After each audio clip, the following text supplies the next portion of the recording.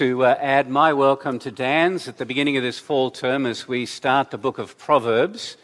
And as you turn to Proverbs 20 on page 542, I want to encourage you all to read the book of Proverbs.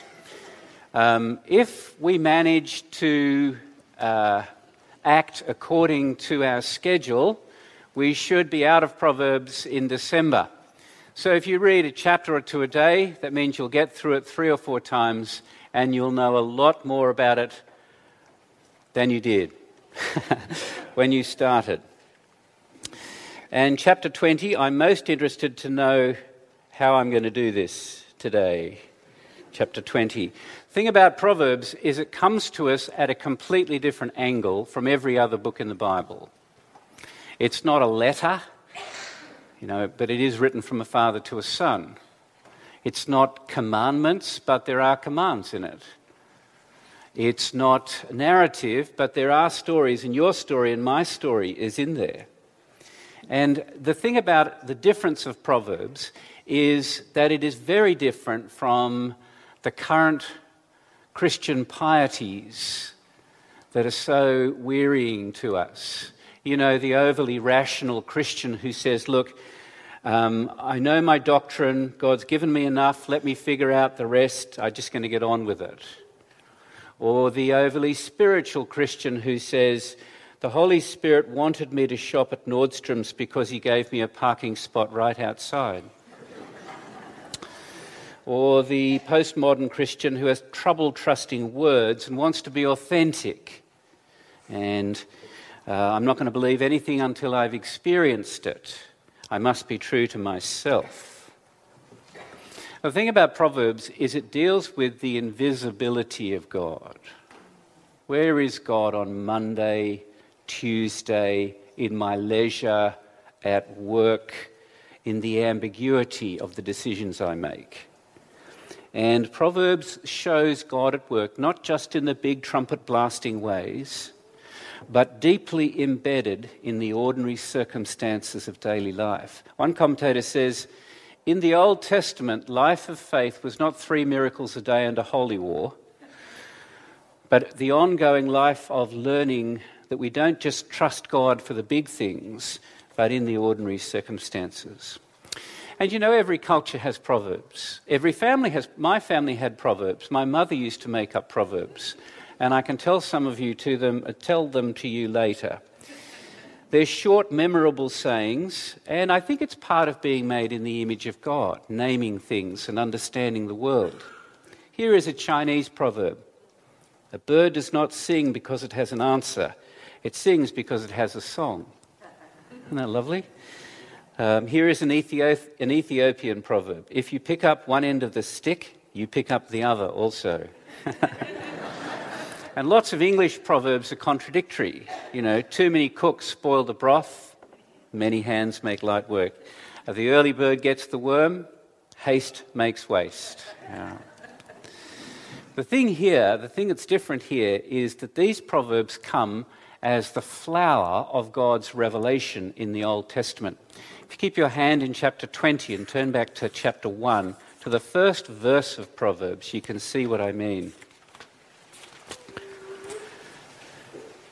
Proverbs 1:1, the book begins like this.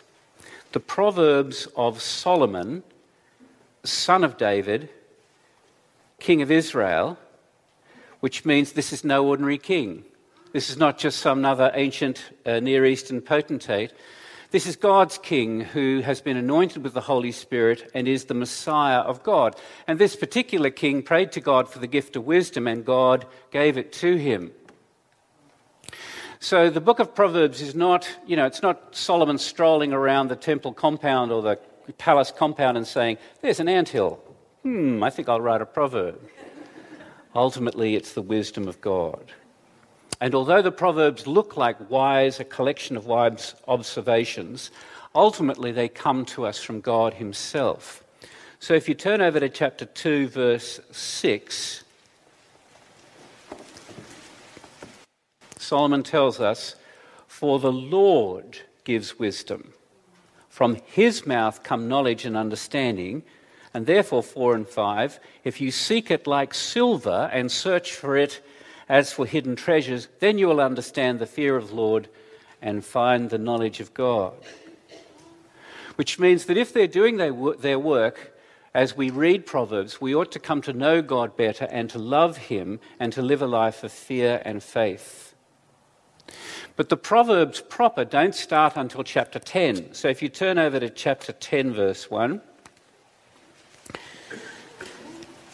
the Proverbs of Solomon, and away we go.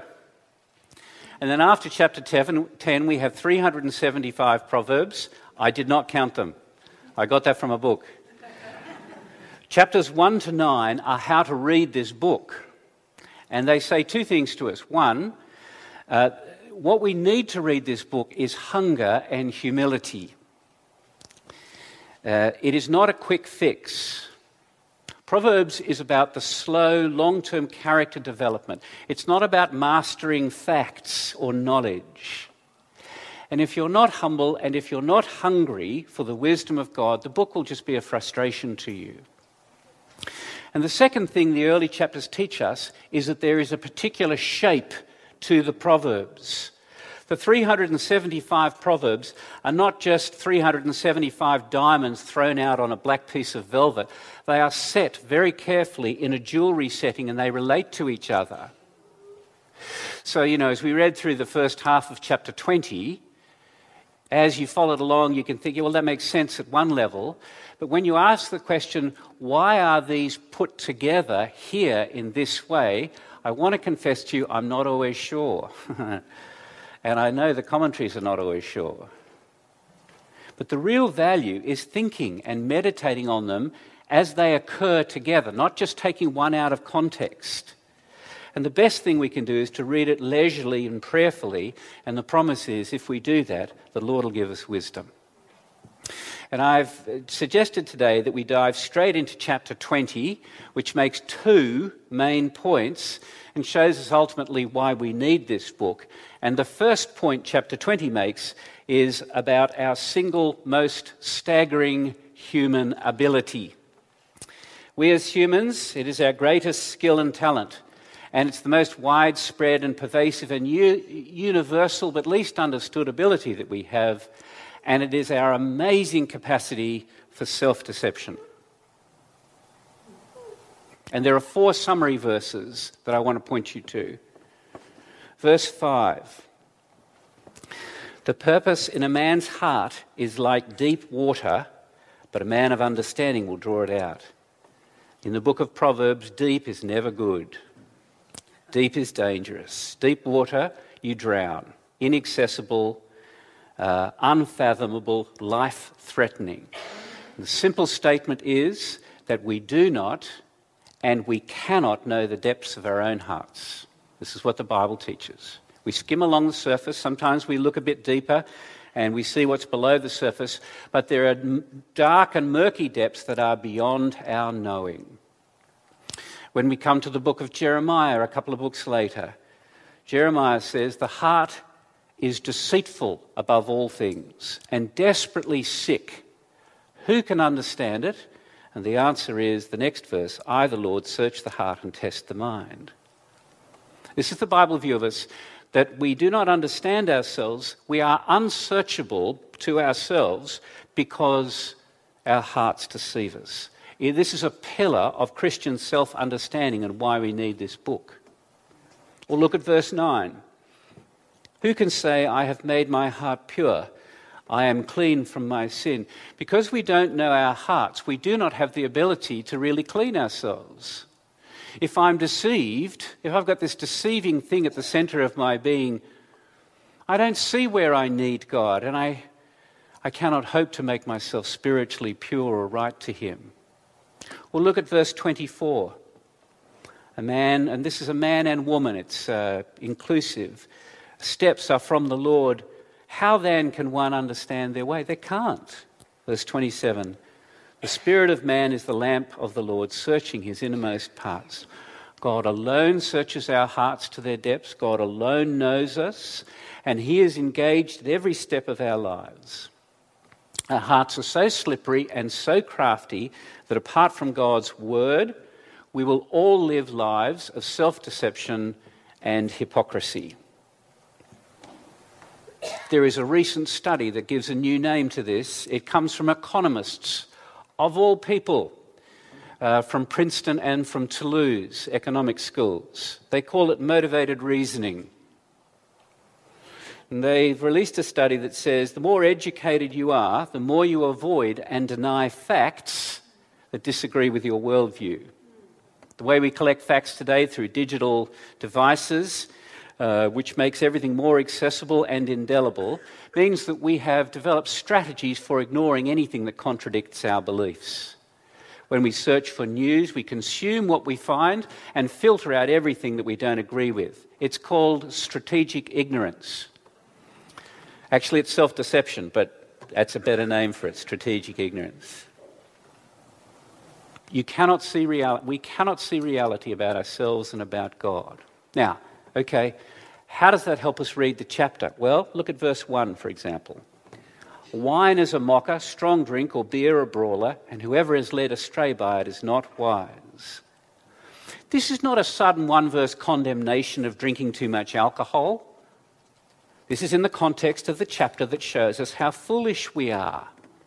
And as the drunk reels around and holds forward, speaks about how clever they are, this is a picture of us, that we think we understand ourselves and have wisdom, but the more we speak about ourselves, the less wisdom, the more foolish we show ourselves to be, in fact. We lack self-consciousness and self-control. We are restless and noisy and inebriated with our own wisdom. Or look at verse 4.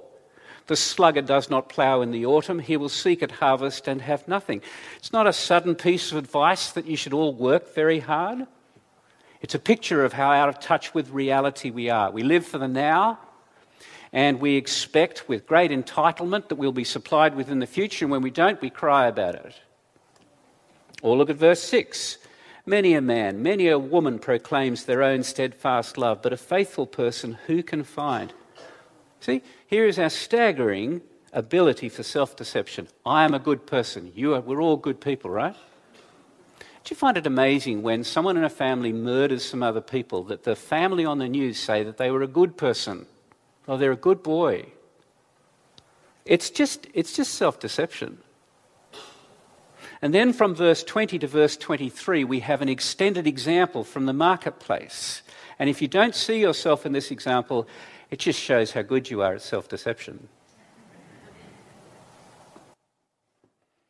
Verse 10 and verse 20 say the same thing, that unequal weights and unequal measures are an abomination to the Lord. Right there in the marketplace, okay? The place you don't dare talk about God. God is there. Not as a spectator, but as an active participant. And every kind of fraud and every kind of cheating and every time we try to gain a personal advantage and disadvantage others, it turns God's stomach. All that hurts and harms other people, no matter how much its standard business practice involves God. Every decision either moves his blessing forward or moves the curse forward. And have a look at how it works in verses 14 to 17. Bad, bad, says the buyer. But when he goes away, then he boasts. There is gold and abundance of costly stones, but the lips of knowledge are a precious jewel.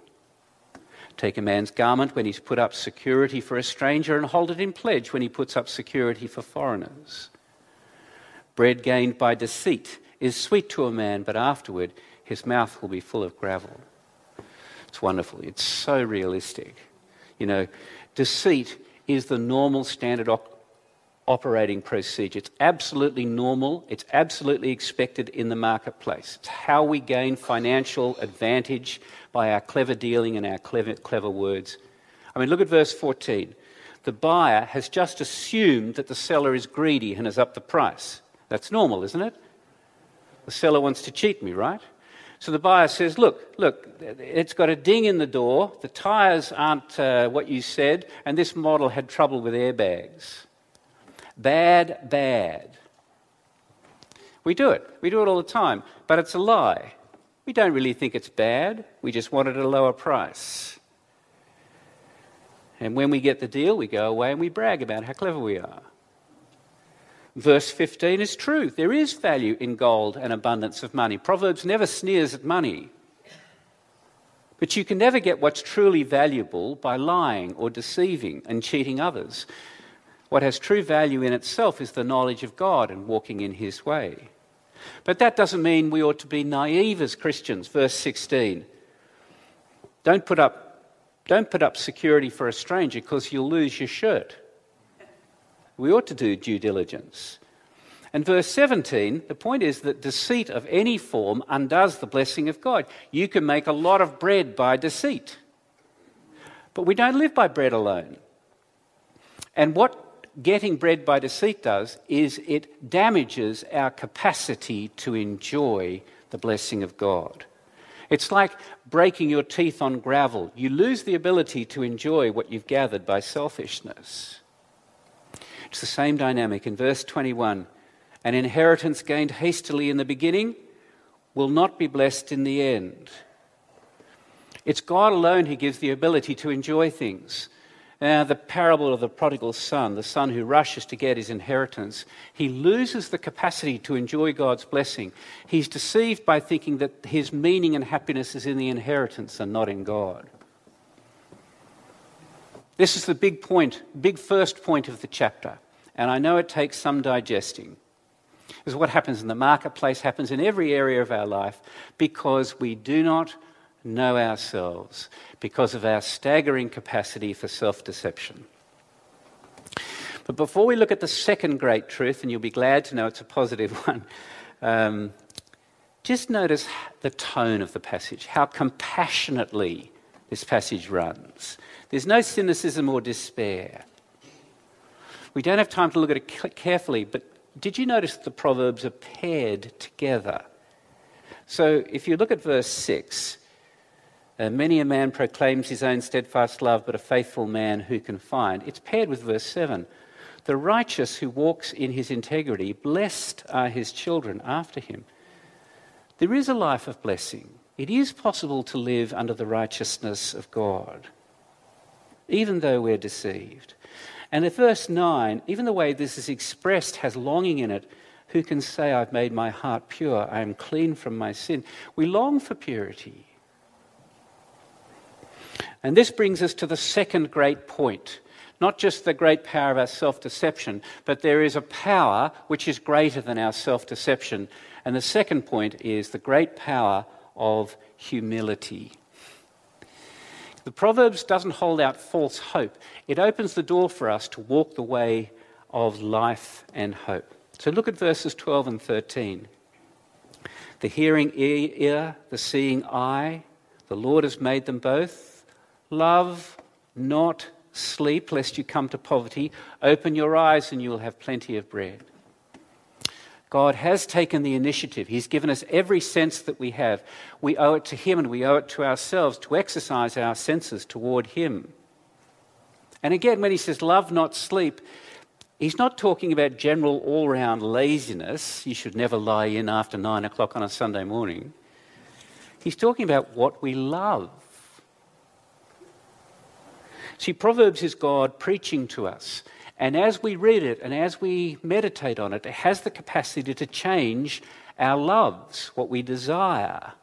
It's not going to happen if we have our eyes closed and our ears closed, which means, brothers and sisters, that we have a decision to make every time we come to the book of Proverbs.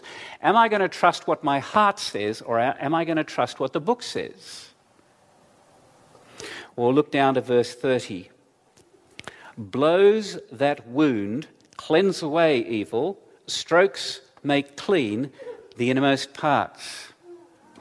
Now, I know it's not nice hearing the fact that we can't understand ourselves. It's especially not nice that we have this ability of self-deception and that we're contaminated by it. I know it's not nice to hear that. And that's why we need this book. Who else is going to tell us the truth about ourselves? I mean, if it was just my opinion, you'd be really right to ignore it. But if it's God's word, then it may have the power to change. You know what it's like to have friends in your life who love to tell you the truth and love you enough to tell the truth. I seem to have had an inordinate number of friends. And what they tell you don't always want to hear it, but faithful are the wounds of a friend. And Proverbs is written to people who are open to correction, who are teachable, whose hearts are soft. And the obvious question under this second point is, where does humility come from? And the answer in chapter 20 is that humility comes from knowing the King. The power of humility is in the fear of the Lord, knowing the one who is wisdom in himself.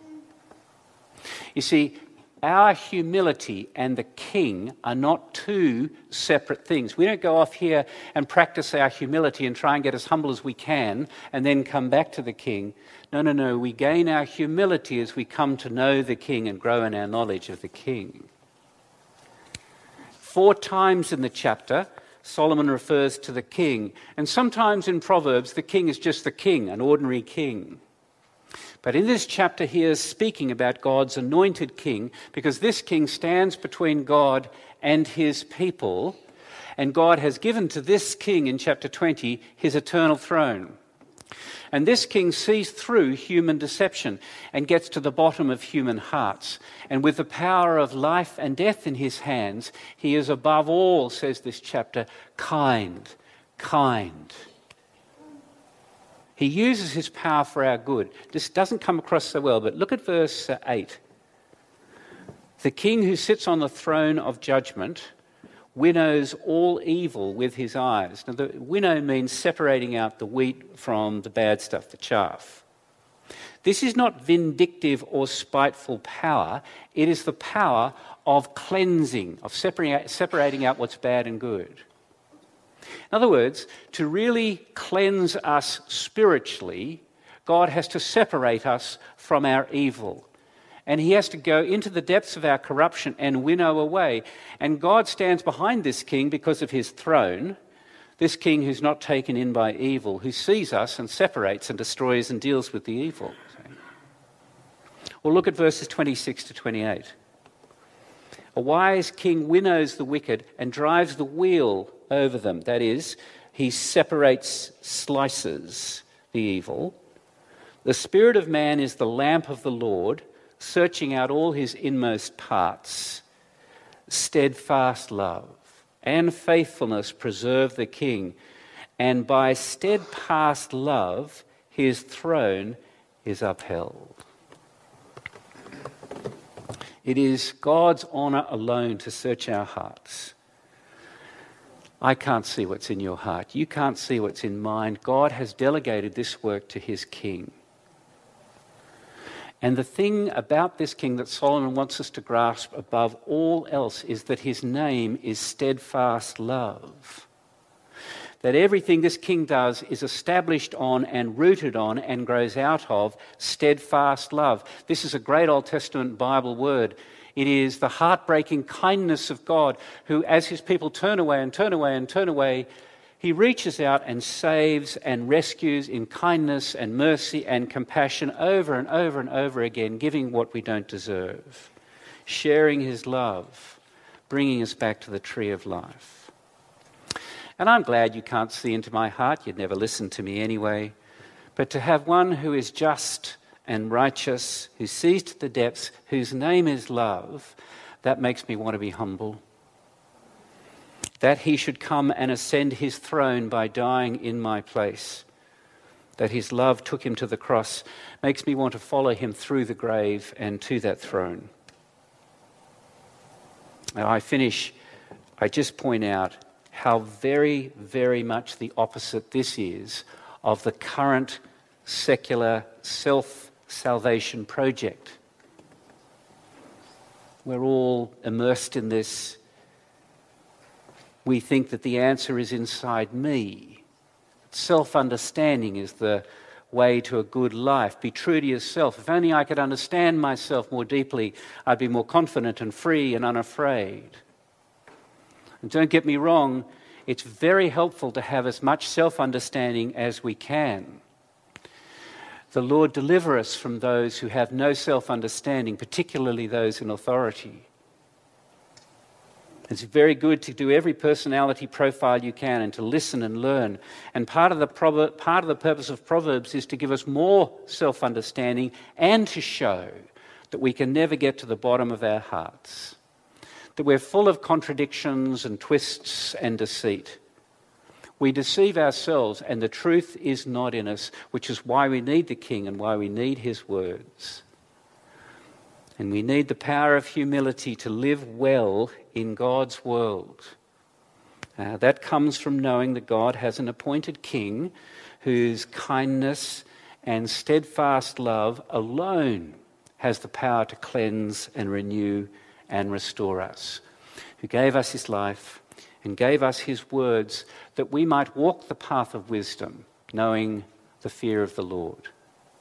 Jesus. Amen.